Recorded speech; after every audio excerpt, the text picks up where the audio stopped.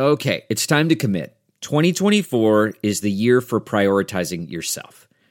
Begin your new smile journey with Byte, and you could start seeing results in just 2 to 3 weeks. Just order your at-home impression kit today for only $14.95 at Byte.com. Byte clear liners are doctor-directed and delivered to your door. Treatment costs thousands less than braces, plus they offer financing options, accept eligible insurance, and you could pay with your HSA, FSA. Get 80% off your impression kit when you use code WONDERY at Byte.com. That's BYTE.com. Start your confidence journey today with Byte. Tribune Audio Network. The Cities with Jim Mertens, a production of WQPT, PBS for the Quad Cities region, a podcast in partnership with WQAD. What's going on in the Quad Cities? Activities, events, fun, politics, sports, local issues, and opinions. And now, your host, Jim Mertens. I'm Jim Mertens, and welcome to The Cities. This month, June, The Greatest Generation is marking the 75th anniversary of the D-Day landing, the long-awaited World War II European invasion that in some ways would mark the start of the end of the war. Today, we remember that pivotal moment in world history, but we also want to mark a pivotal moment in the military presence in the cities, which also came this month, June, when the First Army officially moved its headquarters to the Rock Island Arsenal. That was no small event, and the impact of the First Army is still being felt. I had the privilege to sit down and talk with the commanding general of the First Army, Lieutenant General Thomas James Jr., the 39th First Army Commanding General. You think about those 39 commanders, me being the 39th, and I look at that wall in the headquarters and I see folks like General John J. Pershing, General Omar Bradley, General Hunter Liggett, and it goes on, General Russ Honore, just to name a few, but it just goes on throughout history, starting in 1918, August time frame in Europe. Now, this was the American Expeditionary Force, where John J. Pershing formed the First Army, the first field army of the Army of the United States in Europe. And it's located in Rock Island, and I think a lot of people don't even realize that. I mean, it is a huge deal for the First Army to have moved its headquarters here 8 years ago, and I know when you talk to the Chamber of Commerce, if you talk to business leaders, it was a major milestone for the Quad City area. How has the partnership gone? Because I know lately you've been welcoming some of the community leaders kind of to talk about what you're about and what they're about, and more than just to get to know. Yes, absolutely. It's a great location for us. It's generally centrally located in the United States. We have our headquarters only located at Rock Island, roughly 300 soldiers and civilians, and we provide mission command or command and control of an organization that stretches from Joint Base Lewis McChord in Washington State down to Fort Stewart, Georgia, and lots of areas in between, and also in the U.S. territories. So we have a large reach as we connect with the Army National Guard and Reserve and partner with them in generating readiness. What is the key thing that you've noticed from this community? Because we're talking about support. What does support mean to the First Army? Support's important because our families live in the community. We are part of the community. It's not like the Army is on the arsenal and the community is around it. We are in the community. We are part of the community. But what I really like to describe it is that we're surrounded by water on the island. We have a couple bridges. But what's more important, we're surrounded by the love of the communities. The patriotic community that takes care of us. We're in their schools. We go out, we see them at restaurants. And if you wear a uniform off of the arsenal, you can't buy a meal. It's just that the people are so special here, and it's a great place to live and to grow as a military. There's been a real concern since the last BRAC, which was a number of years ago, in regards to the future of Arsenal Island and the military presence in the cities. Bringing the First Army to the Quad Cities, at least the headquarters, was the real bedrock now for the community's military link. I mean, does that seem secure at this moment? I know that you're not one of the decision makers that can make that type of decision, but I mean, do you have a feeling? Oh, I feel very comfortable that we're going to be on the Arsenal for a long time. And we're tied in with the Army Sustainment Command, and we both we bond together to enable readiness in the military. And we tie together with the community very well, and we're well supported. I'm going to talk a little bit about history because, like I said, there's a milestone that's going on right now. We're talking about D-Day, June 6th, 75th anniversary for that, the greatest generation. I always picture my father, who was so thankful for D-Day. It's his birthday, as a matter of fact, was on June 6th. And so you just can't underline how important this day was in the future of the United States, militarily as well as the world. Hugely important. Really defined the future from then, World War II. Because you think that and the explosion of the A-bomb were really the generational pivotal moments of World War II. Yeah, most definitely. And to be a part of that, and to be for First Army to be such a part of that is huge. I am honored to be a part of it. You know, for example, that we were the First Army. Omar Bradley planned the D-Day invasion, and to think about that, but to think about it in terms of just Monday was Memorial Day, and to think of the lives that were lost, those that sacrificed their lives on the altar of freedom so we can enjoy the freedoms that we so endure. It reminds me a lot of the end of the movie Saving Private Ryan, where you had Captain Miller that was sitting on the dirt leaning against the Jeep, and he's shooting with a pistol a tank, which is obviously not very effective at that point. But then as he's wounded and he eventually passes in that scene, but when he looks at Ryan and says, "Earn this," I think it's important for all of us in the military and out of the military to earn that sacrifice that they made for our nation so that we can enjoy the freedoms that we so enjoy and love. Well, and I grew up in the late 60s, early 70s. The military going through a Vietnam War was considered something very different than it is today. Right. Is that something that you think Americans, that's a lesson learned? Is that there's a war and there's warriors and it's not necessarily the same thing? Yeah, absolutely. And I agree, because I grew up during the Vietnam era too as well. And I saw we have learned so much from that war specifically about how important it is to embrace our soldiers and their families, to learn from it. I mean, we've learned things on the battlefield like the body armor that we have and the medical treatment that we have allows so many to survive much more effectively now than back in the Vietnam era and before that. And so lots of lessons learned there. The other lesson that we're learning constantly right now is the high-tech nature of warfare right now, and the fact that we're not even necessarily fighting against nation states anymore. We're fighting against terrorist groups that could be anywhere, for an example. How does that make warfare different as far as your leadership command for the First Army? Well, we call it multi-domain battle, or multi-domain battlefield, how you define the environment that you just described now as we move into the future with high-tech weapon systems. We have air, land, sea, space, and cyber. I mean, when you asked Second Lieutenant James back in 1985 when I came into the Army and I didn't even have a cell phone, what cyber meant.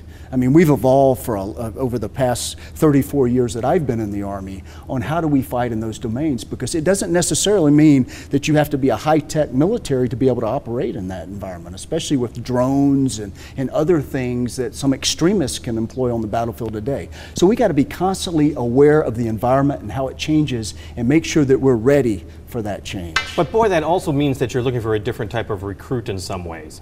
I mean, you're really looking for somebody that's going to be a military person that can get involved in the intelligence area, in the cyber warfare.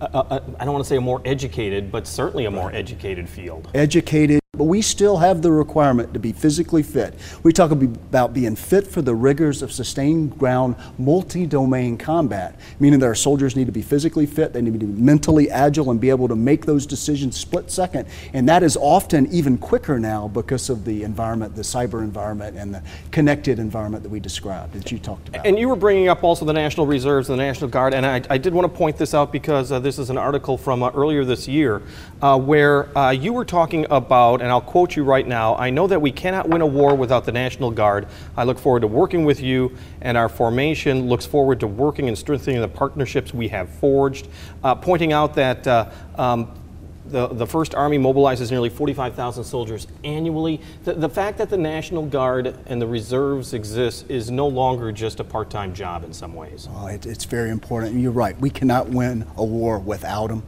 And one of the interesting facts that I like to tell as well is that we have mobilized over 1 million National Guard and Reserve forces since 9/11. So that gives you a perspective.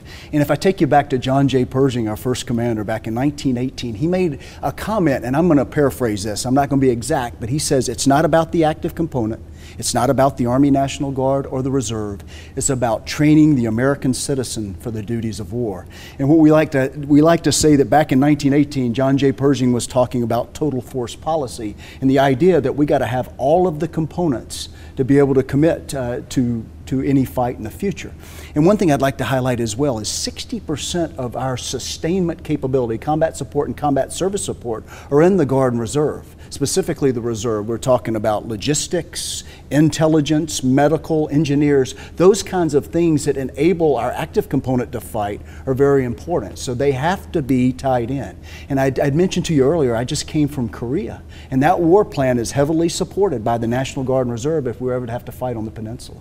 You were talking about when you first came into the Army and how things are so much different. And let's be honest, the makeup of the Army is so much different as well. We're seeing, first off, far more females than ever before, and they're becoming leaders in so many different ways. I know that you welcome that to such a great extent. I mean, is the Army supposed to be a reflection of America, or is America supposed to be a reflection of the Army?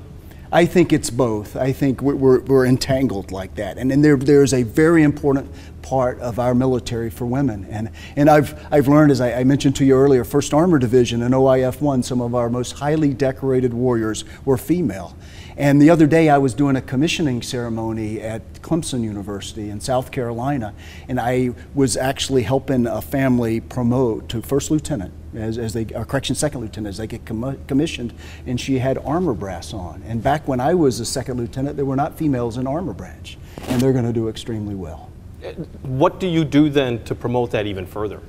Well, just continue to highlight the superstar nature of these young females and what they can do. They get after it. We have a new physical training test now that is generic gender. It's just, there's one standard for male and female, and it has several activities that you have to be able to perform on the battlefield. And so that just, you don't see it as much anymore. It's so they're all soldiers. It doesn't matter male or female or what ethnic background you are. That's what makes us special. And it's taken a while to get to that point. Oh, I mean, way back in our history, obviously, we had to do it. I mean, we talked about Vietnam earlier. There were some challenges with that, with ethnic breakdown in some units. But now, I don't see that. We work very, very hard as an Army to make sure that doesn't exist. Because, we are one hand, we're a bunch of fingers that fight as one fist. We got to be united together. And I see that. They talk about the Army profession is defined by character, competence, and commitment. And that character and commitment is hugely important to it. Let me talk about also the family, because as you know, I mean, being in the military can be very difficult, not only for the military man or woman, but for the spouse and the rest of the family. And the Army has really, and I know Arsenal Island has done a number of programs to make sure that we try to diminish or at least eliminate domestic abuse or any type of you've got suicide prevention programs because of the pressures. You help people for the moves that are occurring. Is the Army doing enough for the entire family situation? Because as you said, the Army's a family. Right. The Army is totally committed to that. We have the programs involved. We just got to make sure that the leaders can identify those issues early enough and make sure that the programs are employed to take care of families. It's hugely important. Like I told you, we are all one giant community and family. That's soldiers, our DA civilians, and our family members, and we got to make sure we take care of them. There's an old saying I'd heard one time that soldiers write the checks, but families pay the bills when it comes to missing parent-teacher conferences, anniversaries, and those kinds of things because of long exercises and deployments. So we got to be connected with our families and understand that impact on the family so that we can make sure they have the help they need and the programs they need and the love they need to take care of them. And I think that'd be more difficult in a military family because you are trying to create strength and toughness, and perhaps you can't admit a weakness. Yeah. Let me give you a couple of examples too. My daughter went to 7 schools in 7 years, 4 different high schools, 3 different middle schools. And we've moved 25 times as a family, and that's just us. That's representative of a whole bunch of folks that have even had to endure more of that kind of family impact and stress. But I would never ever tell her that, oh, you're going to be better for it. It's no problem. I recognize that that's an issue and a challenge, and we had to take care of it, and that's what we did. And she's now at Clemson University, and she's a junior. And we got 2 boys too that went through it, but not quite as bad as she did, just based on the time in my career. So we got to recognize those moves, and we got to make sure that we take care of our families. Well, we have just a few moments left. And okay. I know that you want to point out that the pride of Arsenal Island isn't the installation, but the people. And we've heard over and over again how they've tried to cut costs, still be effective to help America's soldiers, sailors, Marines, fighting men and women all around the world. As far as cutting costs, I feel like we're resourced very well. I feel like our Army is doing a great job. We have priorities. You got to prioritize, obviously. There's not only a finite amount of resources, and you got to do it effectively.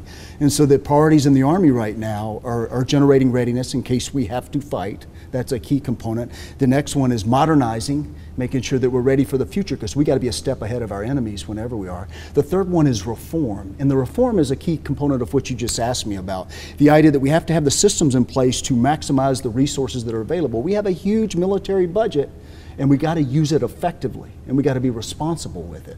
And then the last priority is, it is not last, it is a top priority, is people. And we are people-based organizations. I talked to you before. Lieutenant General Thomas James Jr., Commanding General of the 1st Army.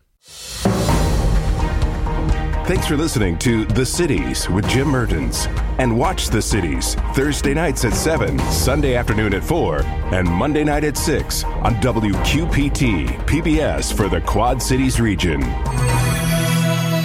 Tribune Audio Network. Look around. You can find cars like these on AutoTrader, like that car right in your tail. Or if you're tailgating right now, all those cars doubling as kitchens and living rooms are on AutoTrader too. Are you working out and listening to this ad at the same time? Well, multitasking pro, cars like the ones in the gym parking lot are for sale on AutoTrader. New cars, used cars, electric cars, maybe even flying cars. Okay, no flying cars, but as soon as they get invented, they'll be on AutoTrader. Just you wait. AutoTrader.